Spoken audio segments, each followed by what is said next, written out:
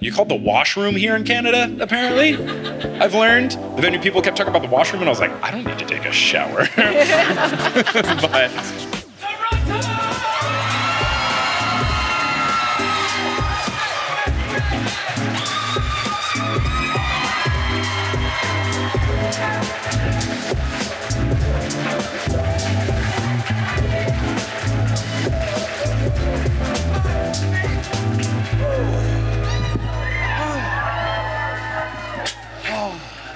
Toronto, Ontario, Canada, what is good?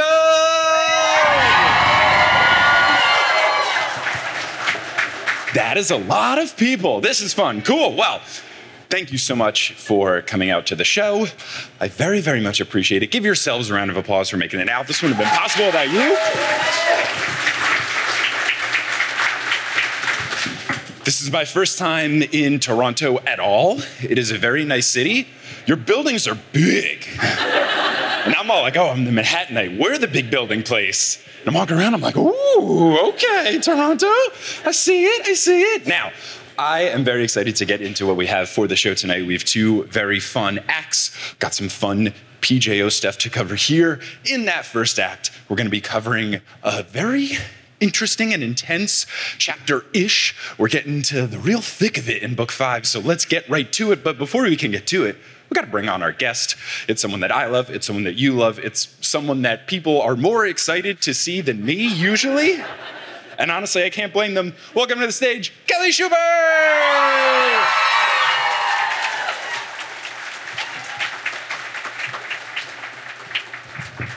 Hello, everybody.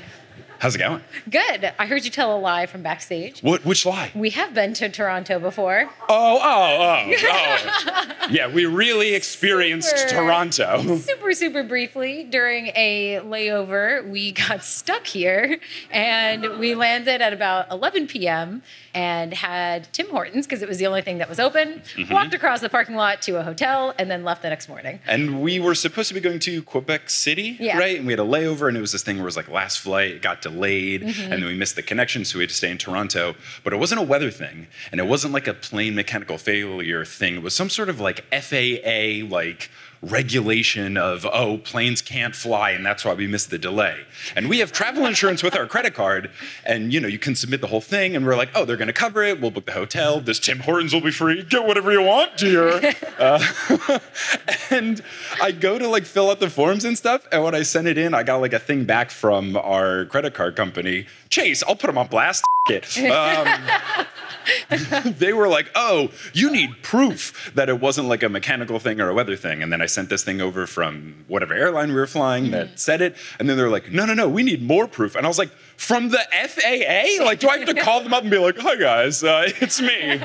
One of the guys that was on one of the a million flights from a couple weeks ago. It was a mess. We never got it reimbursed. So I guess it was just a fun little couple-hour Toronto vacation.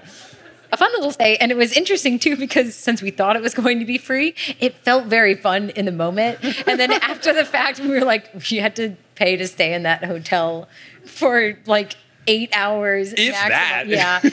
Yeah. Made it a little less fun, but it was in the past. But let's have some real fun here. We're going to be continuing our coverage of chapter 13 of book 5 and then cover some of chapter 14. Now, I was in the green room editing the episode that's going to come out later today. And I heard you on the episode that's going to come out say, because we were doing the one that started off book 5, and you said that you read book 5 so quickly that you couldn't even process whether or not it was your favorite book or where it ranked. Your answer was basically, I don't even know. So now that you have read it again in prep for this, without spoilers, how do you feel about book 5? Where does it rank? Previously, 4 was your favorite. Is it still a blur? It's still a blur. So last night we're on the phone and I'm like, okay, what chapters do I need to prepare for? And he's like, chapter 13 to 14. And I was like, okay, what's happening in those? And he starts to like give a basic summary of where he left off. And I was like, I have no memory of this at all. So I started on the plane this morning and again, it's a blur. It's a very good blur. And I haven't finished it because I stopped where we stopped. Of course, I know what happens, but I think 4 is still my favorite. Okay. Long story short, I don't remember. 4 is still my favorite. All right. Yep. Well, I think that's good. I'm really enjoying 5 a lot. I will wait until I finish the books for my final judgment. But let's get into where we left off in chapter 13. Now, where we left off, we had the truce-ish meeting where we've got Prometheus and Ethan Nakamura and the big giant and the Empusa come in and trying to talk Percy into surrendering. And then Prometheus gave Percy a big old forehead boop to show him the rest of the vision that got cut short from before when Hestia was putting the stuff in his brain about Luke's backstory. So the boop happens, and Percy is back at May Castellan's. Now they are inside her living room, and he can see into the kitchen where Thalia is getting her wounds tended to by May. That was the whole reason they were visiting the house, is that Thalia was hurt. Annabeth is playing with a Medusa Beanie Baby because she's 7, and that's the right thing to do. Hermes and Luke are in the living room. Hermes has a shifting face, and he's wearing a navy tracksuit and winged Reeboks. Luke asks why Hermes would show himself now and not all the other times that he's called for him. And then Luke says, "You left me with her," in italics, which I get that it's tricky, but that's still your mom. Come on, Luke. Yeah, he then goes on to explain a little bit of what it was like living with her. Yeah. And he explains that she would shake him and scream about this horrible fate that he would have. And yeah, that's pretty terrifying for anybody, whether or not it's his mom. It was still, I think, a really difficult place to grow up. Certainly. Hermes warns Luke not to dishonor her, though, saying that she did the best she could. And then Hermes explains that he couldn't interfere with Luke's path because the children of gods must find their own way. And to me, it feels like a little bit of BS. And it just feels like Hermes could have explained this to him earlier, some sort of thing of, "Hello, it's me, your dad. I can't interfere, but it's going to be tough out there, punk." Something. Right. I mean, Poseidon doesn't interfere with Percy's life, but he still shows up in it every now and then. Right. With encouraging cryptic words and things like that. Yeah, 1-word or 2-word post-mail messages. Yeah. It wasn't be ready or get ready. Oh, thanks, Dad. Well, at least it's something. Yeah. Luke asks if Hermes really thinks that growing up on the streets, fighting off monsters, and fending for himself was in his best interest. Hermes replies that that's how he knew Luke would be fine, because he is his son, and he starts to go on about he was able to accomplish as a baby, and Luke yells that he's not a god, and then brings up my point, why couldn't you have just said something to me earlier at any point before now? Why only show up at this instance? And Luke begins to yell, but then lowers his voice to say that when May was having one of her fits, shaking him and saying things about his fate, he could have said something then. He could have come in after one of these very scary moments. So yeah, you get a little bit of insight into how things could be tough. And I think Luke makes a good point. Hermes could have said something, could have said anything, and it wouldn't have counted as interfering. Yeah, it really does humanize this villain, which is interesting. Yeah, but don't worry. After the humanization, Thalia comes in later as he sucks, and I love that part. So Luke goes on saying, "You also could have talked to me when I would hide in my closet to avoid her scary green glowing eyes." And he asks Hermes if he cared that Luke was scared and if he even noticed that Luke ran away, which, tough stuff. Hermes definitely could have handled all of this better. May is chatting it up with Thalia and Annabeth in the kitchen, sharing Luke baby stories. Classic mom move. Barb loves doing that. But it's not necessarily baby stories for me. It's toddler stories, because I was I was a little bit of a jerk as a toddler. I grew out of it real quickly, though, so I'll take it. So she's chatting it up with them. Annabeth then looks to Luke, holds up a burnt cookie, and mouths, "Can we go now?" Is this really 7-year-old behavior to be this party's kind of a bummer? Felt very strange of a 7-year-old. I think that Luke was afraid of his mom as a 7-year-old. It makes kind of sense. She recognizes that something's not right. It doesn't feel like a home to her either. Okay. And there's burnt cookies, so obviously she wants maybe the real that's it. thing. Let's get some real ones. Yeah. Hermes tells Luke that he does care, but he cannot go against the ancient laws and interfere with the lives of mortals. And he begins to say, especially when your destiny, but then trails off. Luke presses him on it, wanting him to finish the sentence, but Hermes merely tells him that he should not have come back because it only upsets both Luke and May.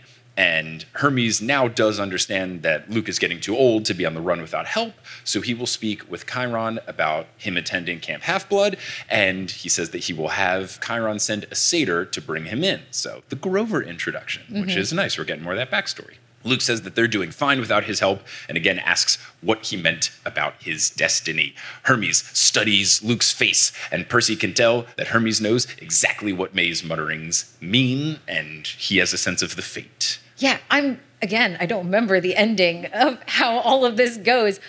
I'm really intrigued by the fact he knew all of this was going to happen. He knew that Kronos was going to take over Luke's body. Did he tell the other gods? They all know that this was coming. It feels like they could have interfered at some point if they knew it was coming. Or did he keep it to himself in like an attempt to actually protect his son? I don't know. I wonder if there is an example of gods interfering and things went incredibly badly, and that's why they are so hesitant to break this law. But yeah, it seems like they're skewing way too hard on the don't interfere. Right. I think they'd interfere in this case because it would save them in the end.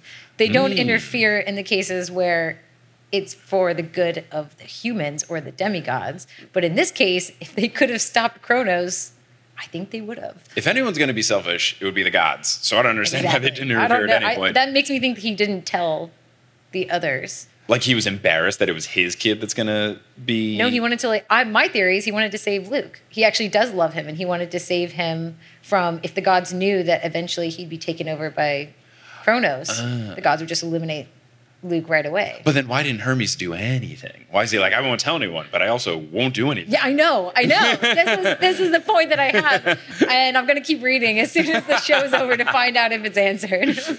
Hermes finally says to Luke that he is the god of travelers and the god of loads. He knows that Luke must walk his own path, even if it tears up his heart, like he is Justin Timberlake in that NSYNC song that slaps super hard. And then Luke says, you don't love me. Hermes promises that he does, tells him to go to camp, and promises to get him a quest as soon as possible. He starts spitballing some things that could be quests, like one of Hercules' labors. We know that's a bad call because Luke does not like that his quest is basically a repeat of something somebody already did. And Hermes says that Luke can be a great hero before, and then Luke asks, before what? And then asks what May saw that made her like this, and asks what will happen to him. He says to Hermes that if he loves him, he will tell him. Hermes says he cannot, and Luke screams that this proves that he doesn't care, and he yells loud enough that the conversation in the kitchen stops, and May asks Luke if everything's all right. Luke turns to hide his face, but Percy can see that he's tearing up. Luke says that he's fine and that he has a new family and he doesn't need either of them, which feels rude to May. She's just doing her best. She's been dealt a tough hand. I don't know that she's done anything wrong. Yeah, she's scaring Luke, but you would think that Luke would recognize it's not her fault. So I don't know why he's angry at her. I feel like he should direct it towards Hermes. I think when he's that young, he's not going to make the distinction that she's doing the best that she can do. Okay. Yeah. That's just my thought on it. Okay. No, I can see He's just angry. He's just an angry kid. Yeah, a little angsty. Yeah. Just a little bit. A little bit. Hermes pushes back, telling Luke that he is his father. Luke says a father, in italics, is supposed to be around, and he's never even met him. Calls for Thalia and Annabeth to join him as they leave. May begs for him to stay, saying that she has his lunch ready. Luke stomps out. Thalia and Annabeth chase after him.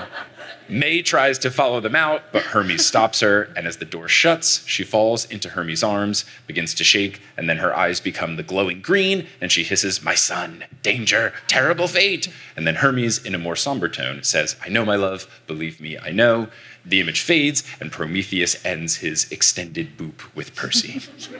I'm not surprised that I was confused about the plot when you were like, oh yeah, it's the part where he gets booped. Yeah. And in my memory, I go, of course I don't remember this. It said Prometheus extends his index finger and touches his forehead. That's a boop. It's a boop. It's a boop.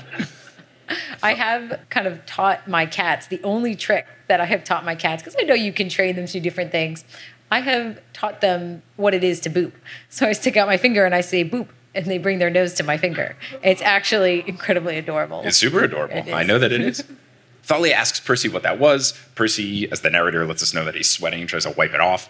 Prometheus tries to appeal to Percy, saying, "It's so awful that the gods know what is to come, and yet they still do nothing, not even helping out their own children."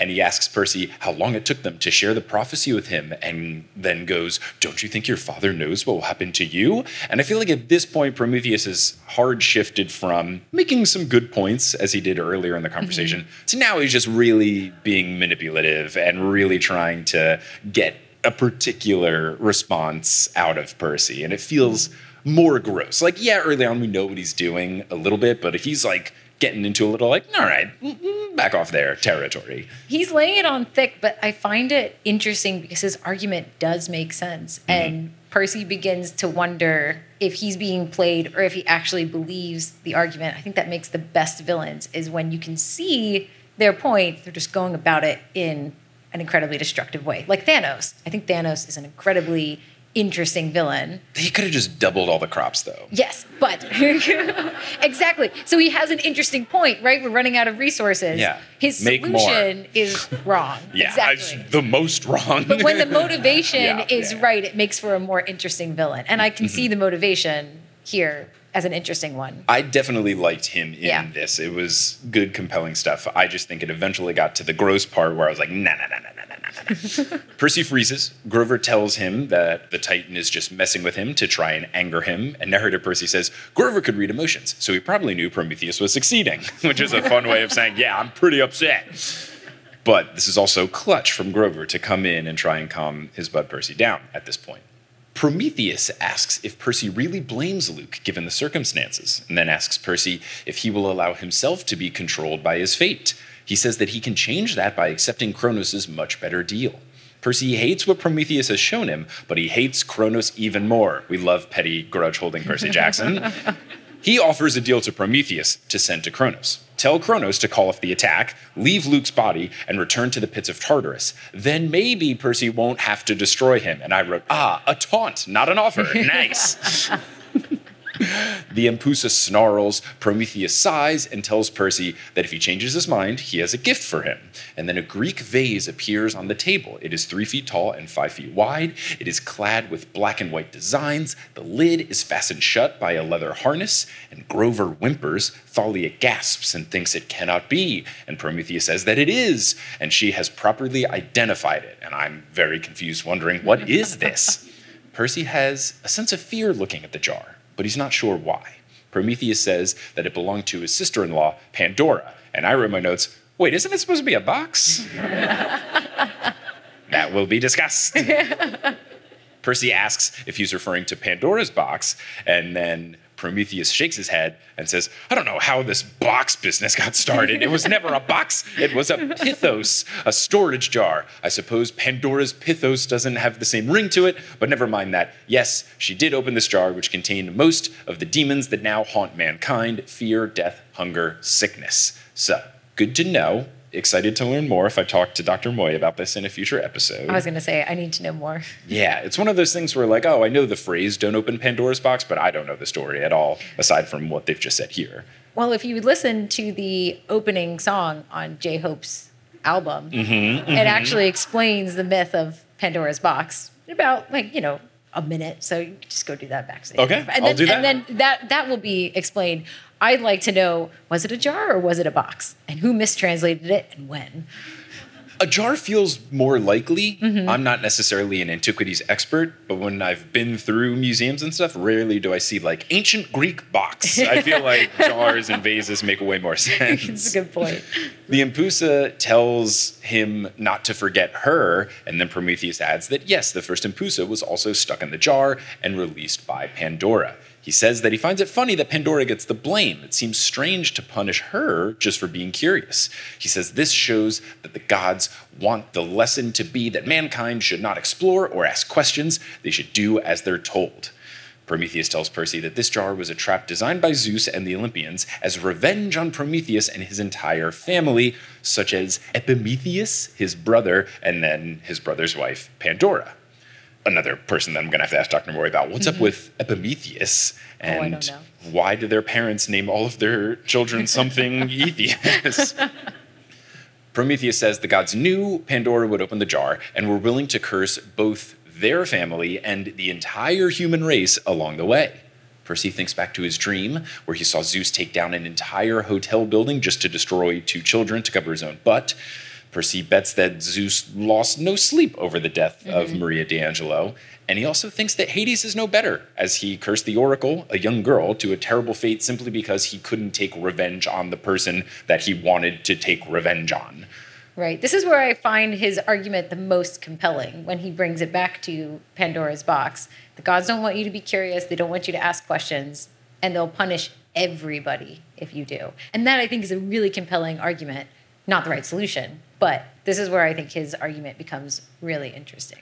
Yeah, it makes me want for Percy and their team to win and save the day, but then also have a stern talking to the gods. Like, hey, we saved your butt. Now let's fix things, because there is a lot that's wrong in the world right now.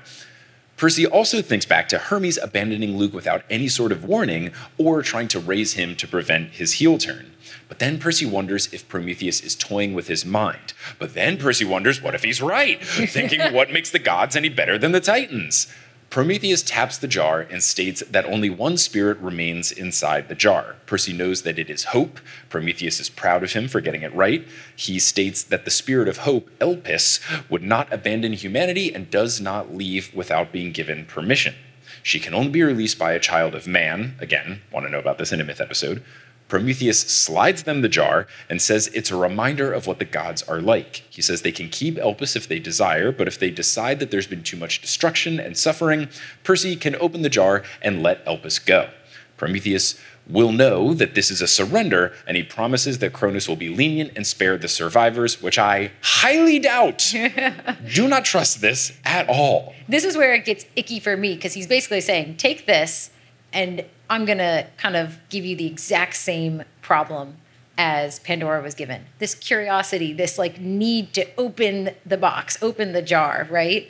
And I'm going to tell you I'm doing a good thing, but basically you give up hope. And this is the part where I'm just like, all right, now you're icky, and now you're manipulative. Totally. Yeah.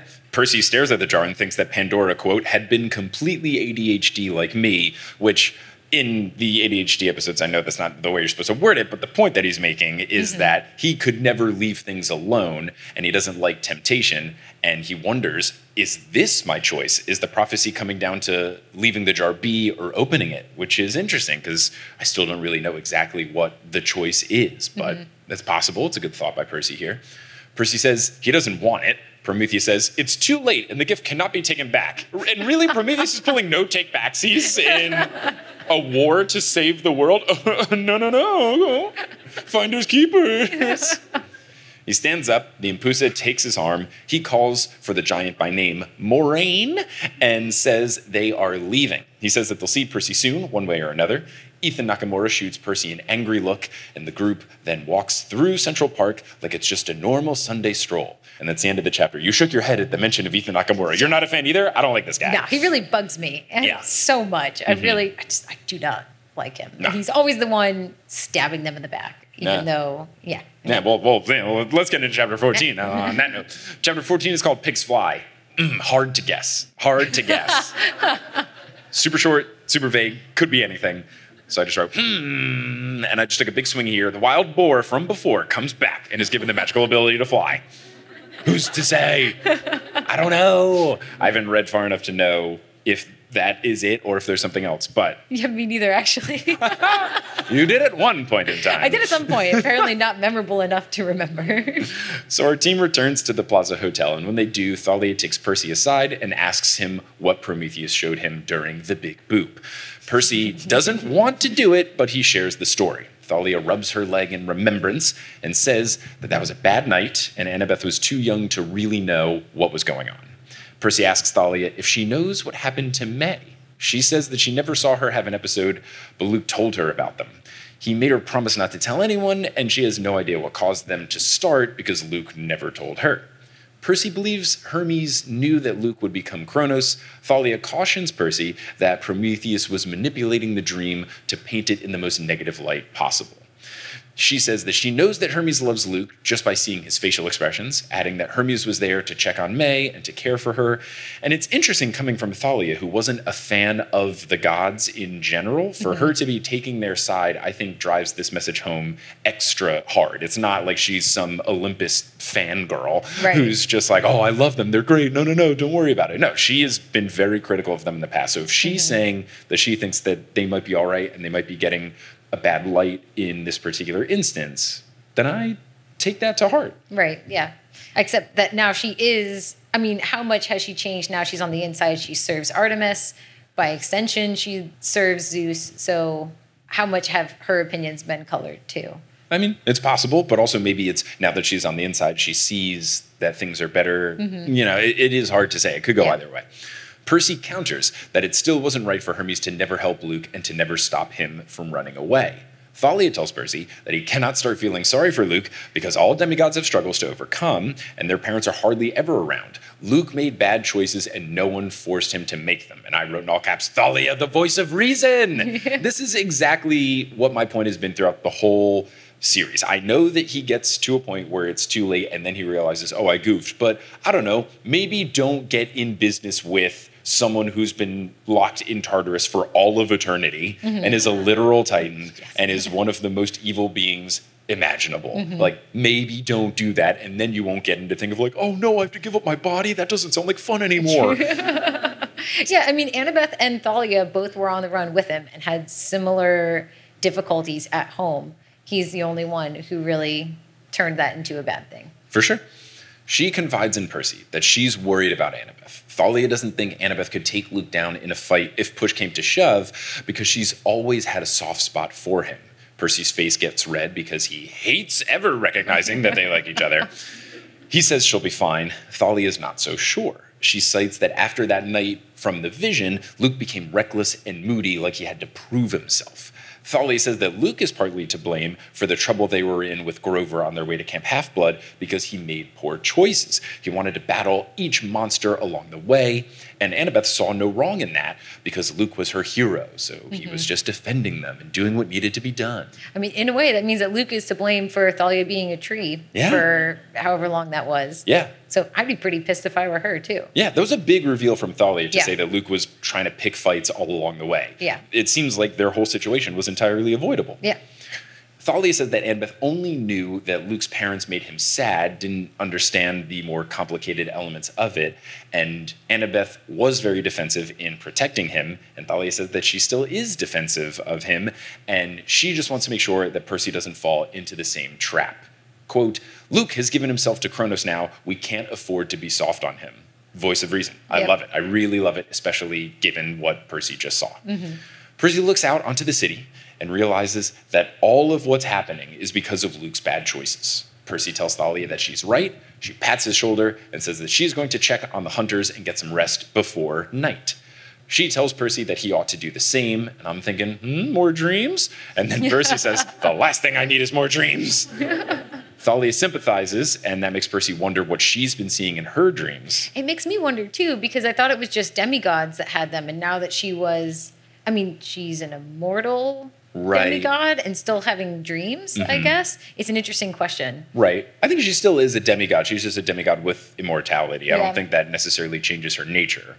But I would have assumed it did. I would have assumed she would be done with the dreams. Okay. Well, But we'll just have to wait it seems not. We'll just have to wait for Uncle Rick's cash grab that authors are doing now, where they're like, what if I rewrote the Twilight book, but now it's Edward this time? That sucks. I hate that so much. Just write a different book. Come on. Yeah, but I still read it. So. I know, but that's the point. That's why it sucks. You gave Stephanie Meyer money that she didn't earn. Well, I've already written this book. Let me just change all the I to she and rechange all the sentences. Don't like it. I don't like it. Write a prequel, write a sequel, write a spinoff. Don't just be like the same book, but the other person. And then what also doesn't make sense is I saw you buy this book. It's like 5 times longer than the first one. What's Edward doing? He's got more thoughts. He's got an eternal mind. Oh, she smelled so good. Stupid. The thing was, that was the book that half of it was leaked online as a PDF. And I was of the same vein as you. I was like, I'm not reading a stupid book that is the same book, but told from another perspective. Then it was leaked online. And I was like, I'll read the leaked version. But it was only half of it. Yeah, because she leaked it because pre-sale orders weren't good. Yeah. You fell in, hook, line, and sinker. But it was good. I liked the book. So she won. So did I. So anyway, Percy Jackson. Narrator Percy then explains to us, the reader, that for demigods, dreams become more intense and more frequent as their surrounding circumstances become more dire. And this makes sense given the previous 4.5 books. Thalia says that Percy should get some sleep regardless because it's going to be a long night, and it might be their last night ever, so maybe get some rest beforehand. Percy begrudgingly recognizes that she is correct and then hands her Pandora's jar. He asks her to lock it in the hotel vault, citing that he's, quote, allergic to Pythos. Now, when he says the hotel vault, did he just mean like a safe inside of a room? I think so. Okay, yes. Calling it a vault was strange. I was like, is there like a big bank vault in the hotel? How does he know the combination? I think he means like a little boop, boop, boop, boop. A little booper, yeah. Yeah, okay, cool. I've just never called that a vault. I always called it a safe. Yeah, same. Okay. Hey, it's Mike from the future. I normally don't do this, but in retrospect, them putting it in the actual hotel vault makes way more sense, and I only realized this because of Sherry's key insight that she sent over to me via audio with the edit for this week's episode. I'm just not realizing how large this vase is because I've always pictured it as like a mason jar. I must have read it as like 3 by 5 inches as a child, but 3 feet by 5 feet is like almost the size of a twin bed. So yeah, an individual room safe would be way too small. They had to have used the official hotel safe, so my question from before stands, how did they get the combination to the hotel safe? Anyway, here's the rest of the episode. Thalia smiles and agrees that this is a good plan. Percy finds a bed, goes to sleep, and of course, it's dream time. Percy sees Poseidon's palace. The enemy army is approaching. The fortress walls are no more. The temple that was used as the headquarters is on fire, and Percy can see into the armory where Tyson, who he does just call straight up my brother, and I always love that, super adorable that he doesn't qualify as half-brother or anything like that. It's just Tyson's his brother. Love it. Tyson is eating lunch with the other Cyclopes. Apparently they're on a lunch break. Good working conditions that even in war, they have a lunch break. The Cyclopes Union, they're doing it right. I like it. They are eating from a jar of Skippy extra chunky peanut butter. Very happy to know that Tyson is a fellow chunky fan, not a smooth guy. Yeah. I'm a chunky fan. And Percy doesn't even want to think about how it tastes underwater, which so I think gross. is, correct. So we gross. won't dwell on it. Extra salty peanut butter. Oh, right. I didn't even think about the salt element. Ugh. The outer wall of the armory collapses, and in falls a Cyclops warrior who Tyson tries to heal, but it's already too late. This guy fades into sea silt. Enemy giants are ready to pour in through the busted wall, so Tyson grabs the fallen warrior's club and yells for Poseidon to his brethren. But since he has a mouthful of peanut butter, Percy says it sounds more like pit bun. And then the Cyclopes grab hammers and chisels and yell, peanut butter, and follow Tyson into battle. And I love Uncle Rick's dedication to recognizing, okay, readers have not laughed in a little bit. Time for a joke. And it's good. This was great and much needed, given that we've had some pretty intense stuff going on for the past couple of chapters. The scene then shifts to Ethan Nakamura, your favorite, at the enemy camp.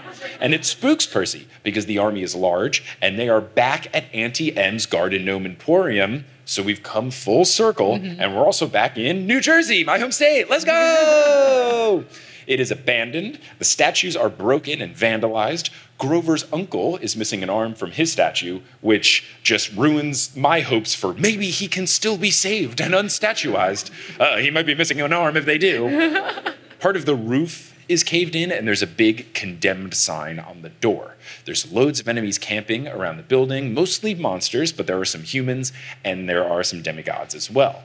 They have a purple and black banner, the dedication to the arts and crafts by Kronos' army. They always have a banner. Who's making the banners? I need to know. They've got the banner as well as 2 guardian Hyperboreans. And I do want to know about the Hyperboreans now that they've come up more than just the one reference. Got to talk to Dr. Moy and see what's going on with them. Ethan is beckoned inside by Prometheus, who says that the master wants to speak with him. And inside, Kronos sits atop a golden throne and gives a crooked smile when he sees Ethan Nakamura approach. He asks him what he thought of the diplomatic mission he was just sent on, and Ethan says that Prometheus is probably the better person to ask. Kronos says, but I asked you, not Prometheus. Ethan says that he doesn't think Percy's ever going to surrender, and Kronos asks if there's anything else. Ethan stammers, but says no. Kronos asks why he looks so nervous then, and Ethan says it's because this place used to be Medusa's lair, and it's just creepy vibes. Can't blame him.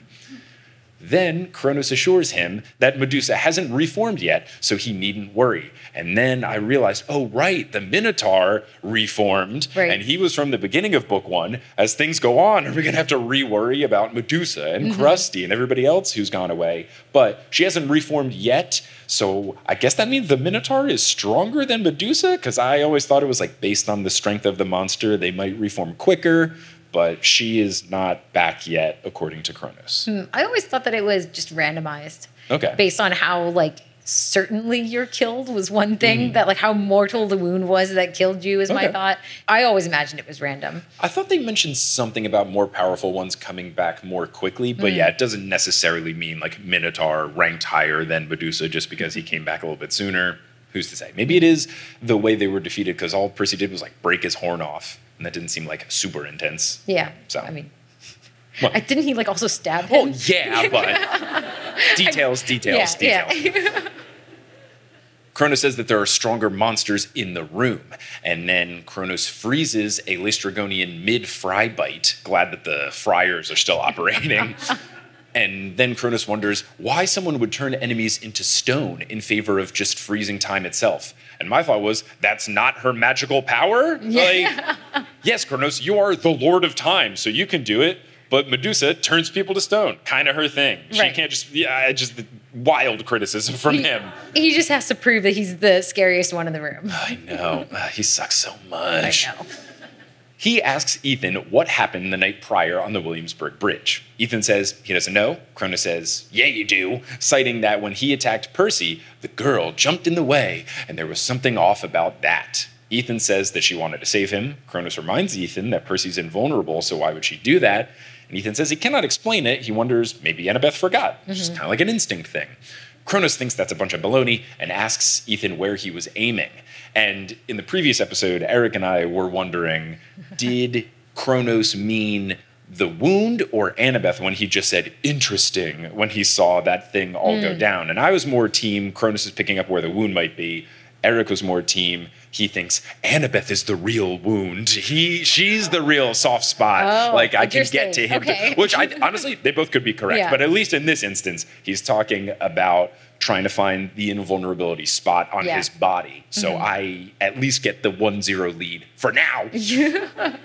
Ethan tries to recall, but cannot remember, saying that it all happened so fast and he doesn't think that he was aiming for a particular spot. He didn't have something in mind when he was thrusting out with his sword. Kronos says, I see. If your memory improves, I will expect. And then he winces, and the giant in the corner unfreezes. So very intriguing. Ethan asks if Kronos is okay, and then Kronos just lets out "I" in a weak voice. But Percy picks up that this voice is Luke's voice, not Kronos' voice. But then Kronos regains his Kronos form and says that this was nothing beyond a minor discomfort. Ethan guesses that Luke is still fighting him. Kronos says, no, that's nonsense. He's merely adjusting to the limits of this new form. And he assures Ethan that he has squashed Luke's soul. I am intrigued. This had me thinking, because they're casting people for season 1 right now. Who is Luke? Oh, they already have him cast. Okay, It's some kid. Right, but this is... I don't know kid actors. Yeah. He looks like he could be brooding. It's like I saw the picture, I'm like, yeah, that could be Luke.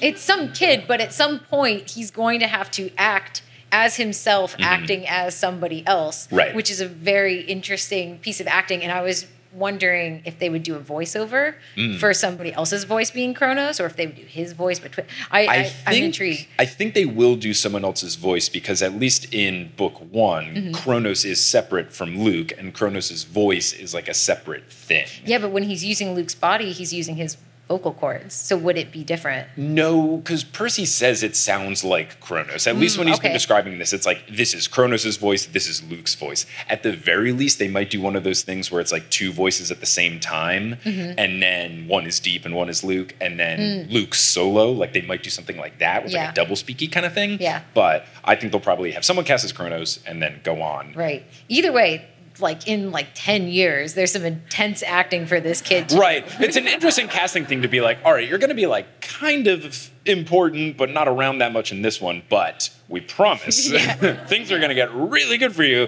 as things go on. Yeah. It's like when you sign a contract in the NBA and it like gets more money as the years go on. It's like, this first year might not look too impressive, but 4 years from now.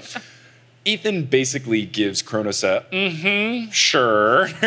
Kronos then calls over a Dracana he identifies as Queen Cess. Gotta ask Dr. Moy if that's a thing or just a PJO original, and asks her if their little surprise is ready to be unleashed.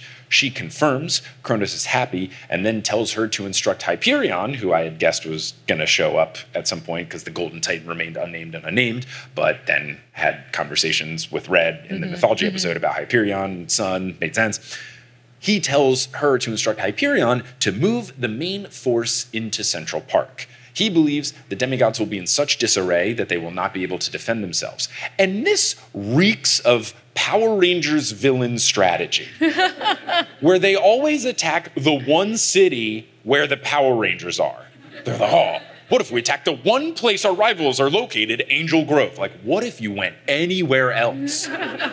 But this is just poor form. You know that they're on the Plaza Hotel. Why don't you just go straight to the Empire State Building? It just seems so obvious.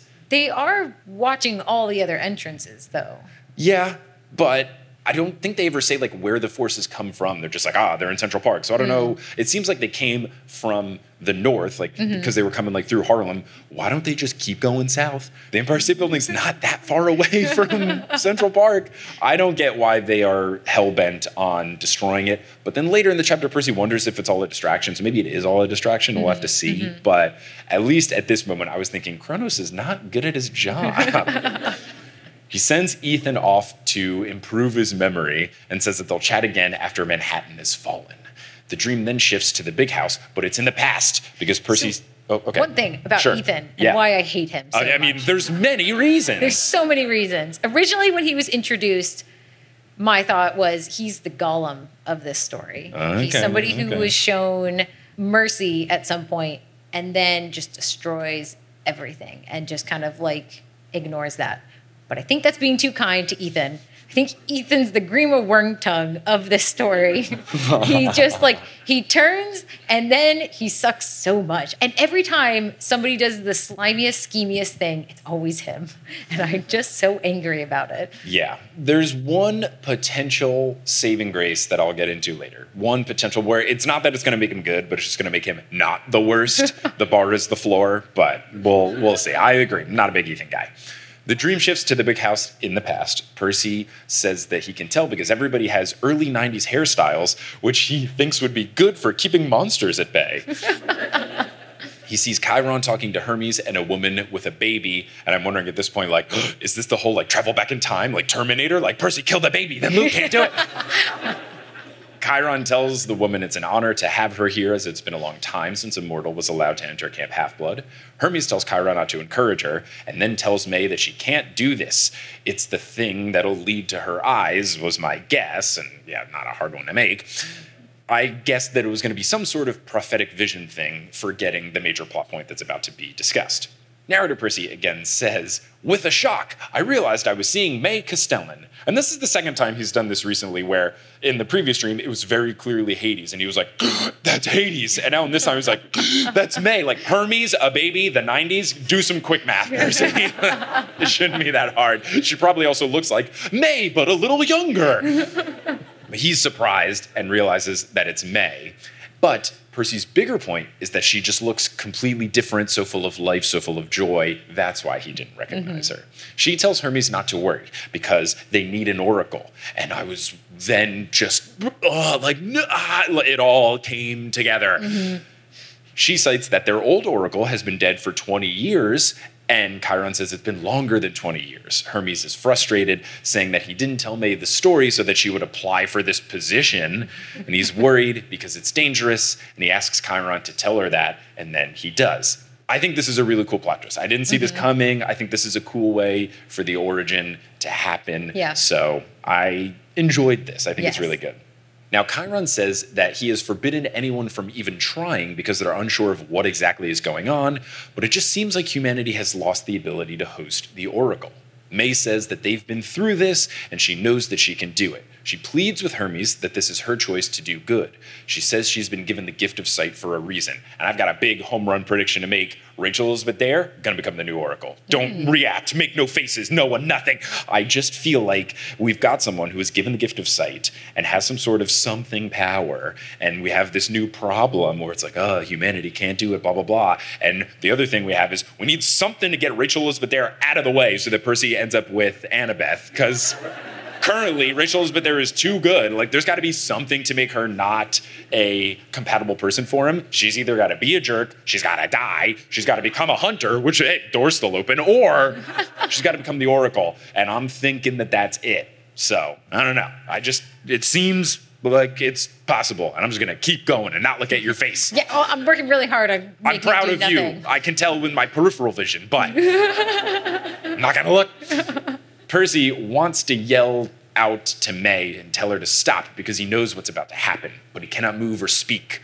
Hermes is downtrodden, saying she could not marry if she became the oracle, and she would not be able to see him anymore. May touches his arm and says that she cannot have him forever since he's immortal, and he will eventually move on. Pretty mature of May here. Yeah. I think that that's a good approach. Pretty immature of Hermes. He didn't have to bring her here. He didn't have to show her where to go. Yeah. Like, yeah, you're still an immortal god. You could just say no. Like, Maybe it's part of the not interfering thing. Maybe she wanted to do it and he didn't want to force her not to. Maybe. Just from like, you're an adult, you can make your own choices kind of thing, as opposed to being like, I forbid you from doing this thing. He probably argued with her a lot. And I think Percy at one point says like the conversation feels like one they've had before. So I think that there is at least something there, but yeah, I don't know. There could have been some other stuff going on. Yeah. But I also find it strange that Hermes goes like, oh, I wouldn't be able to marry you. You weren't going to marry her. Come on. You were not going to do this. I think he said you wouldn't be able to marry anybody. Oh, Like she wouldn't be able to get married to somebody. I thought he was like,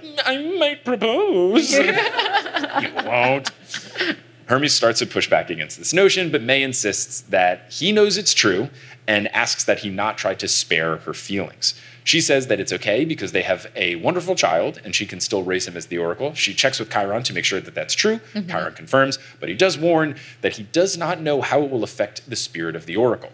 The fact that she has a kid. This is the first time that a mother has tried to take on the spirit. He's not sure if the spirit will take, but May is confident that it will. She kisses Luke, hands him over to Hermes, says that she'll be right back, smiles, and climbs the stairs. Eventually, a green glow fills the house. The campers stop and stare. A cold wind rushes through the camp. Hermes cries, no, no, and hands over Luke to Chiron so that he can run into the house. And then Percy hears a loud scream from May, and the dream ends. Percy wakes with a jolt and bangs his head on Annabeth's shield. Apparently she was just about to wake him up, and her shield was right by his head. Probably scarier for Annabeth just to be like, oh, let me wake up Percy. And then he's just like, bah! Donk!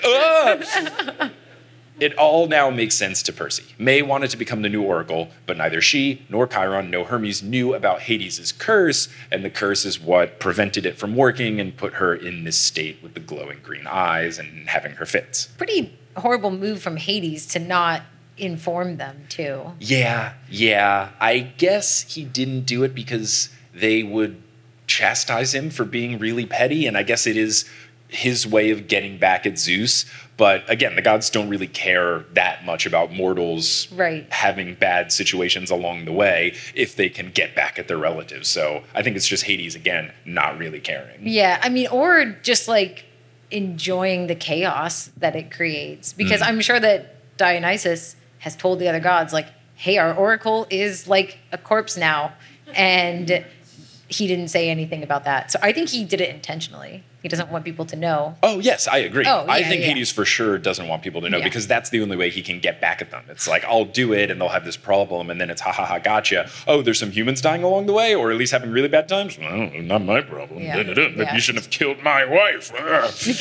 Which was also bad. Let me, I'm not trying to. Yeah, but also not his wife either. Oh, yeah. Right, Yeah. yeah. I mean, My baby Mistress. mama. Yeah, I don't know. Like, Annabeth asks Percy what's wrong. Percy lies and says nothing, and then asks why she's clad in armor when she's supposed to be resting. She says she's fine. She is not fine. She says the nectar and the ambrosia brought her back to life and she's good to go.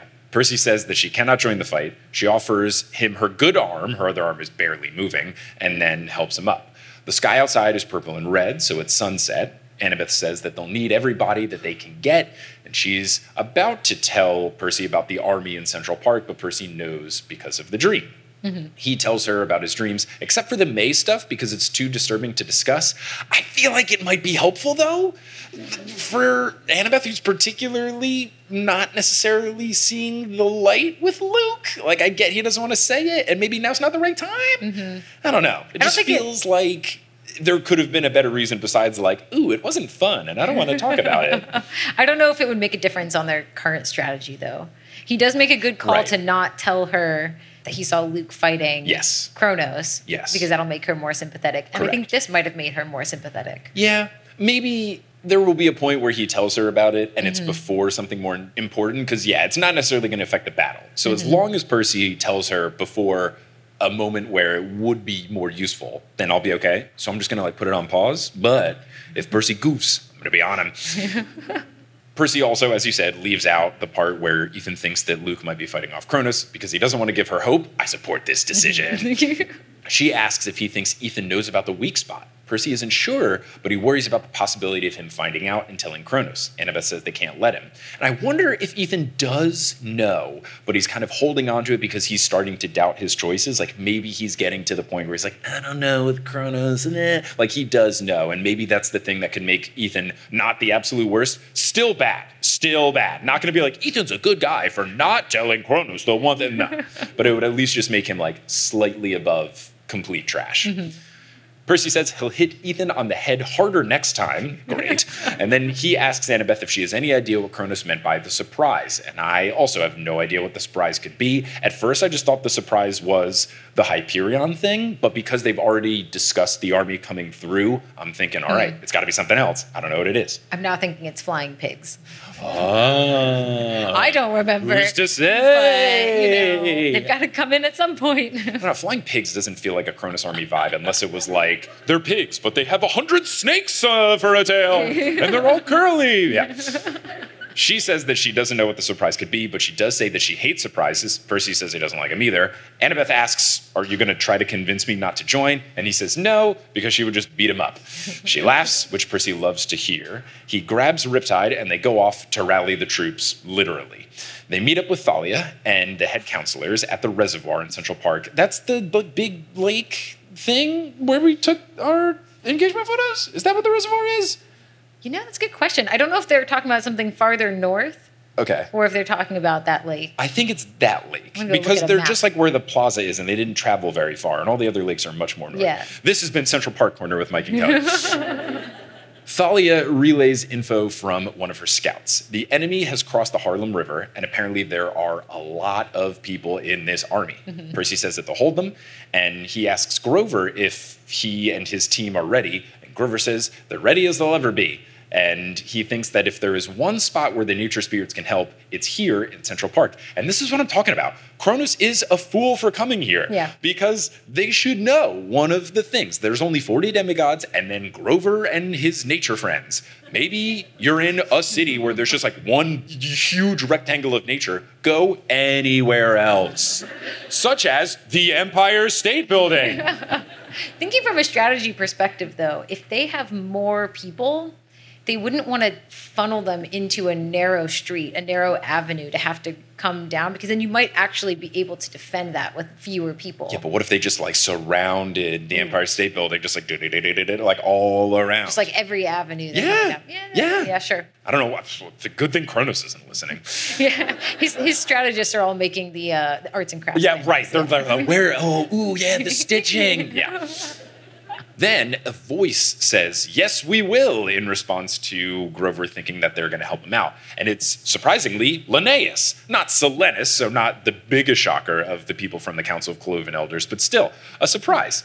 He takes slight offense to Percy being so shocked, and he says that he is a leader of the council, and Percy tasked him with finding Grover. He then takes credit for finding Grover and says that he won't let an outcast lead the satyrs without his help. So Linnaeus letting us know he still sucks. Grover mimes gagging behind his back, which is great. Love the improv work from Grover. But then they just let Linnaeus go on, thinking that he's a hero. You know what? He's on our side. Let's not ruin his vibe. An extra body, sure. You know what this makes me think of?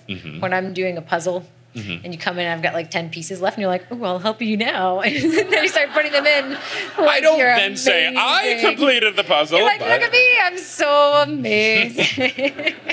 I find puzzles boring. I find problem solving enjoyable. It's a little easier at the end. Percy keeps a straight face to avoid being angry or laughing at him, which I can sympathize with as a very expressive face boy. And Percy just goes, yeah. He tells Grover that he won't be alone, as Annabeth and the Athena cabin will make their stand. And I'm wondering, is this the stand? Because Annabeth is supposed to make a stand, so I'm very worried about her stand and Percy's choice. Percy says that they will make their stand here, while Percy and Thalia go off to fight the approaching army. Percy looks at the rest of the counselors and says that they have a task that is just as essential, guarding the other entrances into Manhattan. And they got to be ready to counter a sneak attack from Kronos if this large army is just a distraction. I think that's very smart, it's very likely, so it's good, and Percy wasn't just hyping them up to be like, no, you guys have an important job too. Like, I think it is, no joke, a very important thing to do, and it makes sense. Send the invincible boy and the archers to go take care of the army. Everybody else can guard it. I think it totally makes sense. Percy checks with everyone to confirm that each cabin has a bridge or a tunnel covered, and then he wishes them all good luck, and then the battle is about to begin. But there is not a good stopping point for quite some time, so that is going to be where we close out this portion of the episode and also this portion of the live show. But for now, let's everyone here, say goodbye to the podcast people as they go into the Cached Olympian, and we will talk about intermission, but let's all say goodbye to the podcast people. Hello and welcome to the Cached Olympian Utah edition. Ooh, flipping the script a bit. Been a minute since I've been on the road for one of these, but I am visiting some family and I'm here nonetheless to give you updates about the podcast. Now, one clarification of something that Kelly and I talked about, the reservoir in Central Park is actually the more northern body of water that Kelly had thought of, not the one that I was thinking of. That one is called the lake. The reservoir is a little more north. It's about a 35-minute walk north from the plaza. So that is a decent trek for them to make, but not ridiculous, but still a little bit far. Anyway, let's talk about some updates now. This past Friday, the tickets for the Texas run of TNO shows did go live. We're going to the Big Four. We're going to Dallas on the 13th. We're going to Austin on the 15th. We're going to San Antonio on the 17th. And we're going to Houston on the 19th, all in December. If you want to get tickets right now, you can do so at thenewestolympian.com/live. That's also where you can get tickets for our upcoming show in Vienna, Virginia, as well as our shows in Doylestown, aka Philadelphia, and New York City. And a reminder to follow us on social media at Newest Olympian on Twitter, Instagram, and Facebook, because new merch is coming out pretty soon, and I will post about it there once it's live and orders are available. The Pro Pigeon podcast pins and some other stickers should be live, and then there will be some stuff coming later down the road, such as the Camp Regular Person shirts and the TNO beads a la Camp Half-Blood necklaces. That's right, we're making those beads. Might be a little bit later down the road, but if you're a patron, you already knew this because you helped me pick the designs. That's right, patron perk. Sometimes if I'm stuck between designs and stuff for merch, I will turn it over to the patrons, and that was the case this time around for the beads. So thank you to all the folks that voted in the polls and helped me out. If you want to get in the mix and help out with things with production of the show, you should join the Patreon. And speaking of the Patreon, let's thank 50 of the folks who have joined recently. Again, still working through that wonderful, wonderful backlog that we have. I don't thank more than 50 people in a mid-roll break because it'll take too long, but shout out to this next group of 50. Shout out to our newest Mega God tier patron, Hope. Shout out to our newest Super God tier patrons, Monkey King 93, Kame Ayidia, and Casey. Shout out to our newest God tier patrons, Caddy Sterin, Red Hair Jack, Sarah Barra, Hannah Petersheim, Hannah Murr, Styx, Maddie, and James Irwin. And shout out to our newest Demigod tier patrons, Molly, Adriana Ortega, Gabrielle Harvey, Natalie, Sarah Troisi, Willow B. Huddleston, Christina Mendez, Christian Villanueva, Sebastian Milan, Alina, Three Frogs in a Trenchcoat, our Lord and Savior Perseus Jackson, Soft Lightning, Margretha, Emily Rockmalevich, Cassidy Morin, Megan Thornton, Silence King, Brandon, Katie Rapp, Spell, Jay Shuffles, Miss T, Riley J, Nathan Gibbons, Fifi13, Julius Jackson, Alyssa Bender, Sagan Meow, Virginia Gonzalez, Paige Lauren, Isabella Casas, Percy Jackson's Bestie, Sydney Aldretti, Thomas, Erica Allender, Emily Lewis, and Haley Lomsma. And a name correction for Johanna Matea Engelson. Thank you all so much for your support. Zeus seems like the air travel guy, at least in the Percy Jackson books, so may Zeus bless you that whenever you are able to maybe do the thing where you take a later flight and you get a voucher and all that kind of stuff, that it all works out perfectly. If you're all caught up on the newest Olympian and you're looking for some new content from me, there's a whole bunch of other stuff I do. Obviously, I make all my other podcasts, but I also do a Dungeons and Dragons stream with some other podcasters every other Wednesday on Twitch. We do it at 2 p.m. Eastern. It's called 20 to midnight, so 20 midnight, and it's me and some other podcasters racing against the clock to save the world. It is fun. It is goofy. You don't have to watch it live. We have replays up on our YouTube page, and it's just a good time. Gabrielle Urbina, our game master, is crafting a wonderful story, and me, Emma Sherjarko, and Beth Ayer are having a wonderful time playing in Gabrielle's world. You can check it out on twitch.tv/20 to midnight, or by going to our website, 20tomidnight.com, 20tomidnight.com. And before we wrap up here, you're going to hear words from a few sponsors who make it feasible for me to be a full-time podcaster. Some of those ads will be read by me. Others of them won't. The ones that are not read by me are inserted locally. So if you live in Germany, don't be surprised if you hear an ad talking about how you kicked America's butt in the FIBA World Cup. Hats off to you, Germany. But once those ads are complete, we'll get back to this episode of The Newest Olympian. Seeking the truth never gets old. Introducing June's Journey, the free-to-play mobile game that will immerse you in a thrilling murder mystery. Join June Parker as she uncovers hidden objects and clues to solve her sister's death in a beautifully illustrated world set in the Roaring '20s. With new chapters added every week, the excitement never ends. Download June's Journey now on your Android or iOS device, or play on PC through Facebook Games.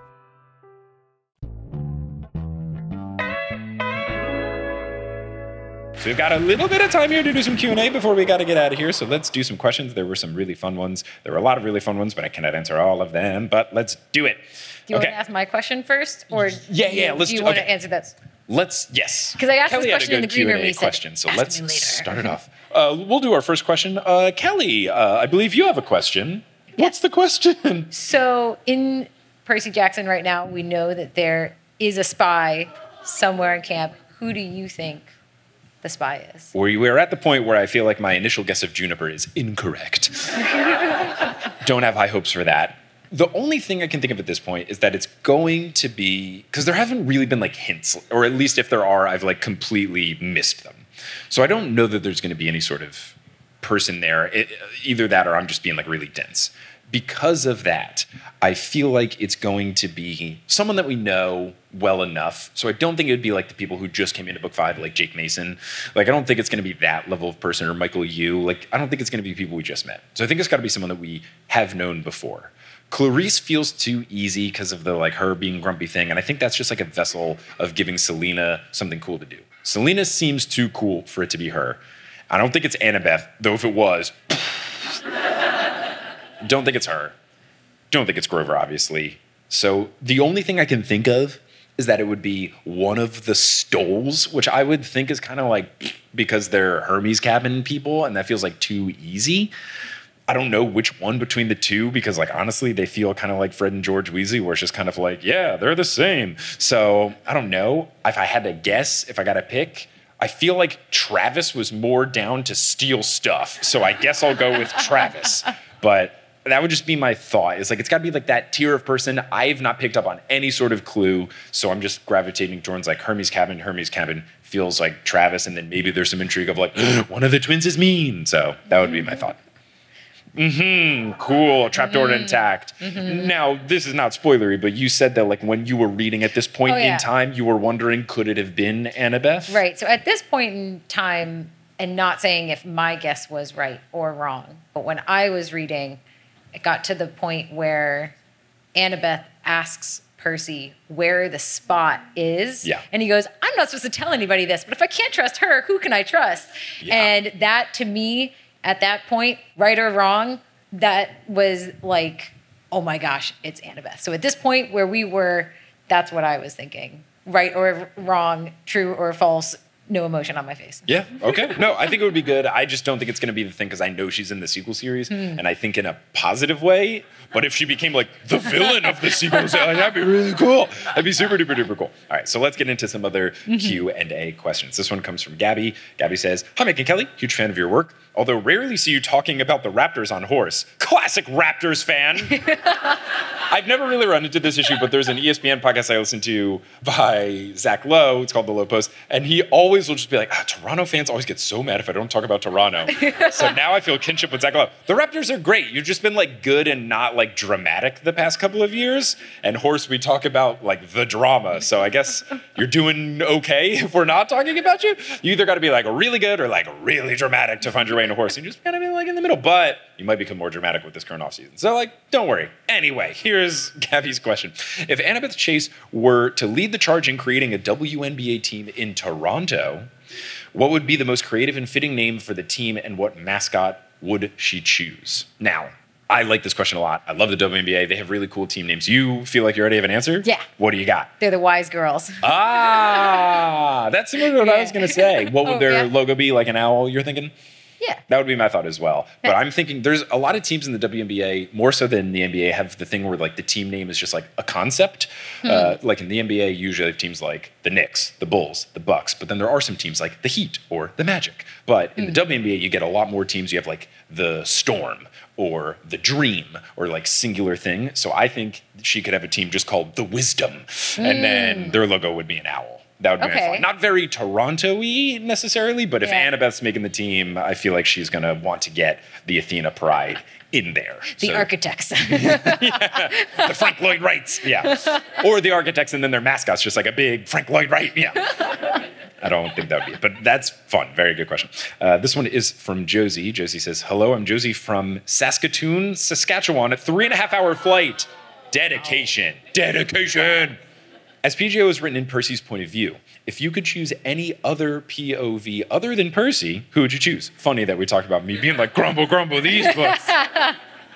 So if we gotta have the story from someone else's point of view other than Percy's, who would it be from?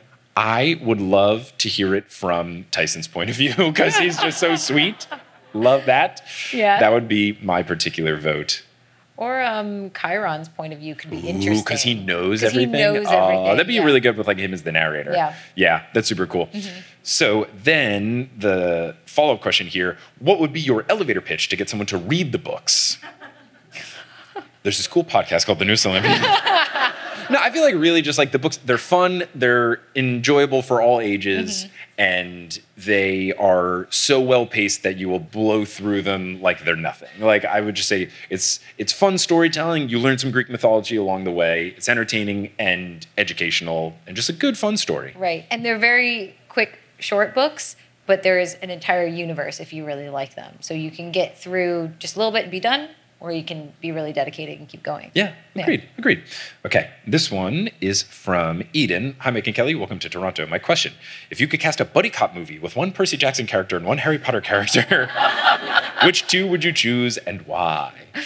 So we've got to do a buddy cop with two characters, but one from each universe. Is buddy cop always like one person who knows what they're doing and one person who doesn't? Normally, but it doesn't have to be. Or is it two people who don't know what they're doing? You can have everything. Like you could have two all-stars, you could have two people that have no idea what they're going on, you could have one of each. I don't think I got to limit you to any particular rules. Yeah. But we're just getting two characters, and then they're doing some sort of thing. My first thought was Percy and Harry. Oh, Just okay. Just like think that they're doing the best yeah. all the time, but they've lost their really helpful friends, and so they get into a lot of messes. I want to see one with Grover and Luna, where depending on the universe, we have like the nature person who knows some like mythical creatures and the person who like is convinced that all the wacky mythical creatures actually exist. And either way, I think it would be super fun. Yes. So that would be my pick. This one is from Caitlin, the subject line, all caps, how about Toronto pigeons? We did see some on the way here. They look really cool. They had very interesting patterns in their feathers. Yeah. Hello, Mike and Kelly. Which of the PJO/Harry Potter characters would be the most fun to have as guests on Meddling Adults? And what kinds of charities would they choose to represent? So, we got to get HP or PJO people on Meddling Adults, and who would be the most fun and what kind of charities would they support? I could see, Annabeth and Hermione both like very bookish and very, thoughtful. I could see them both doing some sort of charity about like get more women in STEM or, stuff like that, like those kind of educational charities. I think they'd be fun just because they would be like really precise with it. I also feel like Chiron would be really fun to have on because his whole thing is like being like ominous and little things like that. And especially for the Encyclopedia Brown episodes of Meddling Adults where like usually it's just like one little thing that Encyclopedia Brown picks up on. I could see him like really honing in on that. And then maybe he would support a charity that like does infrastructure for like ADA accessibility, like wheelchair ramps and stuff, since he's, got that going on for him. Yeah.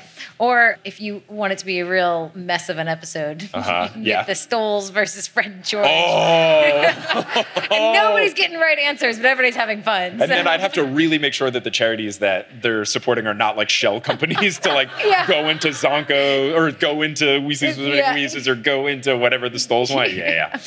All right. So this is going to be the final question, and I think it's great. The subject line was funny. The question's very funny. This is from Estelle and Aaron. The email says, "Hi, Mike and Kelly. What type of pasta would you assign each of the main characters?" This was my dad's joke question. Thought it was good. It is good. And then the subject line is, honestly, Toronto sucks. I'm sorry. Feels rude, but I was enticed and opened to the email. So, what kind of pasta would you assign to each of the main characters?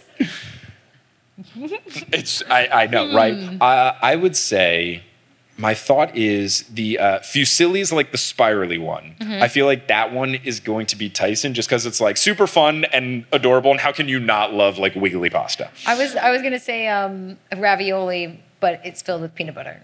Oh, interesting.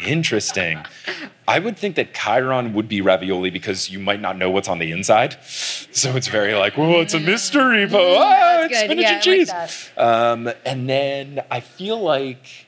Who's very like straight and to the point? Maybe Annabeth? Yeah. She's kind of no-nonsensy. She could be penne, just like... Yeah, like a very like to the point. Yep, boom, yeah, and literally point. Yeah. I could see Grover being bow ties because bow ties, it's fun and like kind of like a Grovery vibe, but also they are particularly good. They're always my choice if I'm doing a pesto-based pasta because they like hold on to the pesto well, and pesto's green and that feels like nature. I was gonna say he was always dressing up in what he thought humans would wear, but don't wear. Yeah, and so he would just wear a bow tie every day and be like, "That's what humans do." I like it. And then maybe Percy is the shell pasta because of the ocean. That's good. That's way better than what I was gonna say. I was gonna be like spaghetti because he's the main character. I like that way better. Shells is way better. What a good note to end on. Thank you all so much for coming out to the show. Oh, this was delightful. You are all wonderful. I would love to perform here forever, but I'm well past time and I don't want them to be mad at me. So first, give a round of applause for Kelly for being an amazing guest for both acts. Give it up for yourselves for coming out. Again, none of this would be possible if there wasn't desire here. Glad I could finally do a show in Toronto. And give it up to everyone here that made the show happen, from sound stuff to the bar to all the folks that like I emailed to organize things, to the social media promotion they did, to the cool posters they made that you can see in the bathrooms. Everybody who did stuff to make the show, please give all of them a round of applause here at Adelaide Hall and MRG. They were lovely. We do have to get out of here because I have an episode of TNO to get out, and then we're flying back tomorrow. But you can still get merch at the merch table after the show if you wanted to get any of those other things. Kelly will be there. But to close things out, until the next time I come back to Toronto, because obviously I got to come through here because this was a delight and we got to do some more stuff. Until I make my return to Toronto, I'll see you later. Thanks so much for coming out, everybody.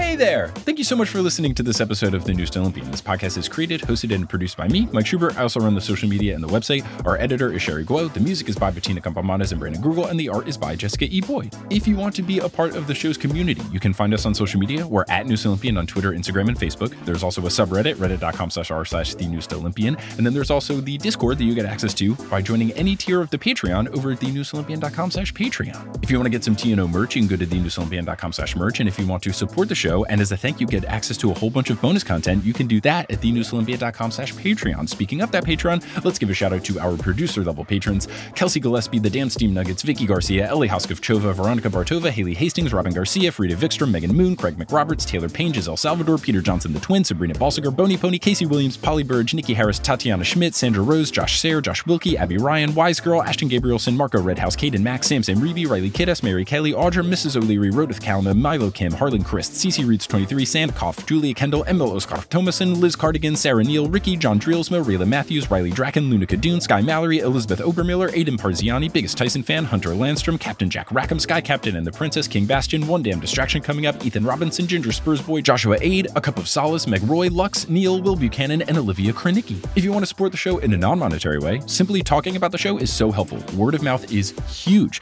So you can tell someone that you know who loves Percy Jackson about the podcast, or you can talk to someone who's looking for an excuse to finally get into the Percy Jackson books about it, or someone who's maybe getting hyped for the TV show that's coming up and they want to understand what's going on. Or you could post about the show on social media, or you could leave us a rating and review on whatever podcasting app you're using. All of these things really do help. I'm very appreciative to everyone who has already done so and to anyone who will do so in the future. But I'm just so thankful that you tuned into this episode, and I hope you tune into our next episode where we will be joined by Johnny Frolickstein, not live in a live show sense, but live in a me and Johnny recorded it in the same room sense as we finish up chapter 14 and cover all of chapter 15. But until then, I'll see you later.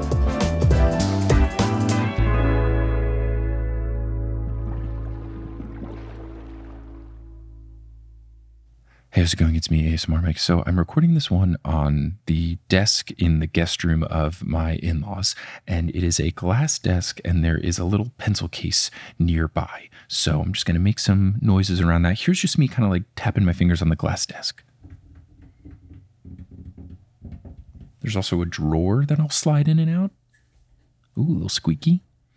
And then here's the pencil case. I'll open a compartment. And then here is a pen, I think. Nope, that looks like I think it's like a laser pointer thing that you use if you're given a presentation. I'll try clicking some buttons.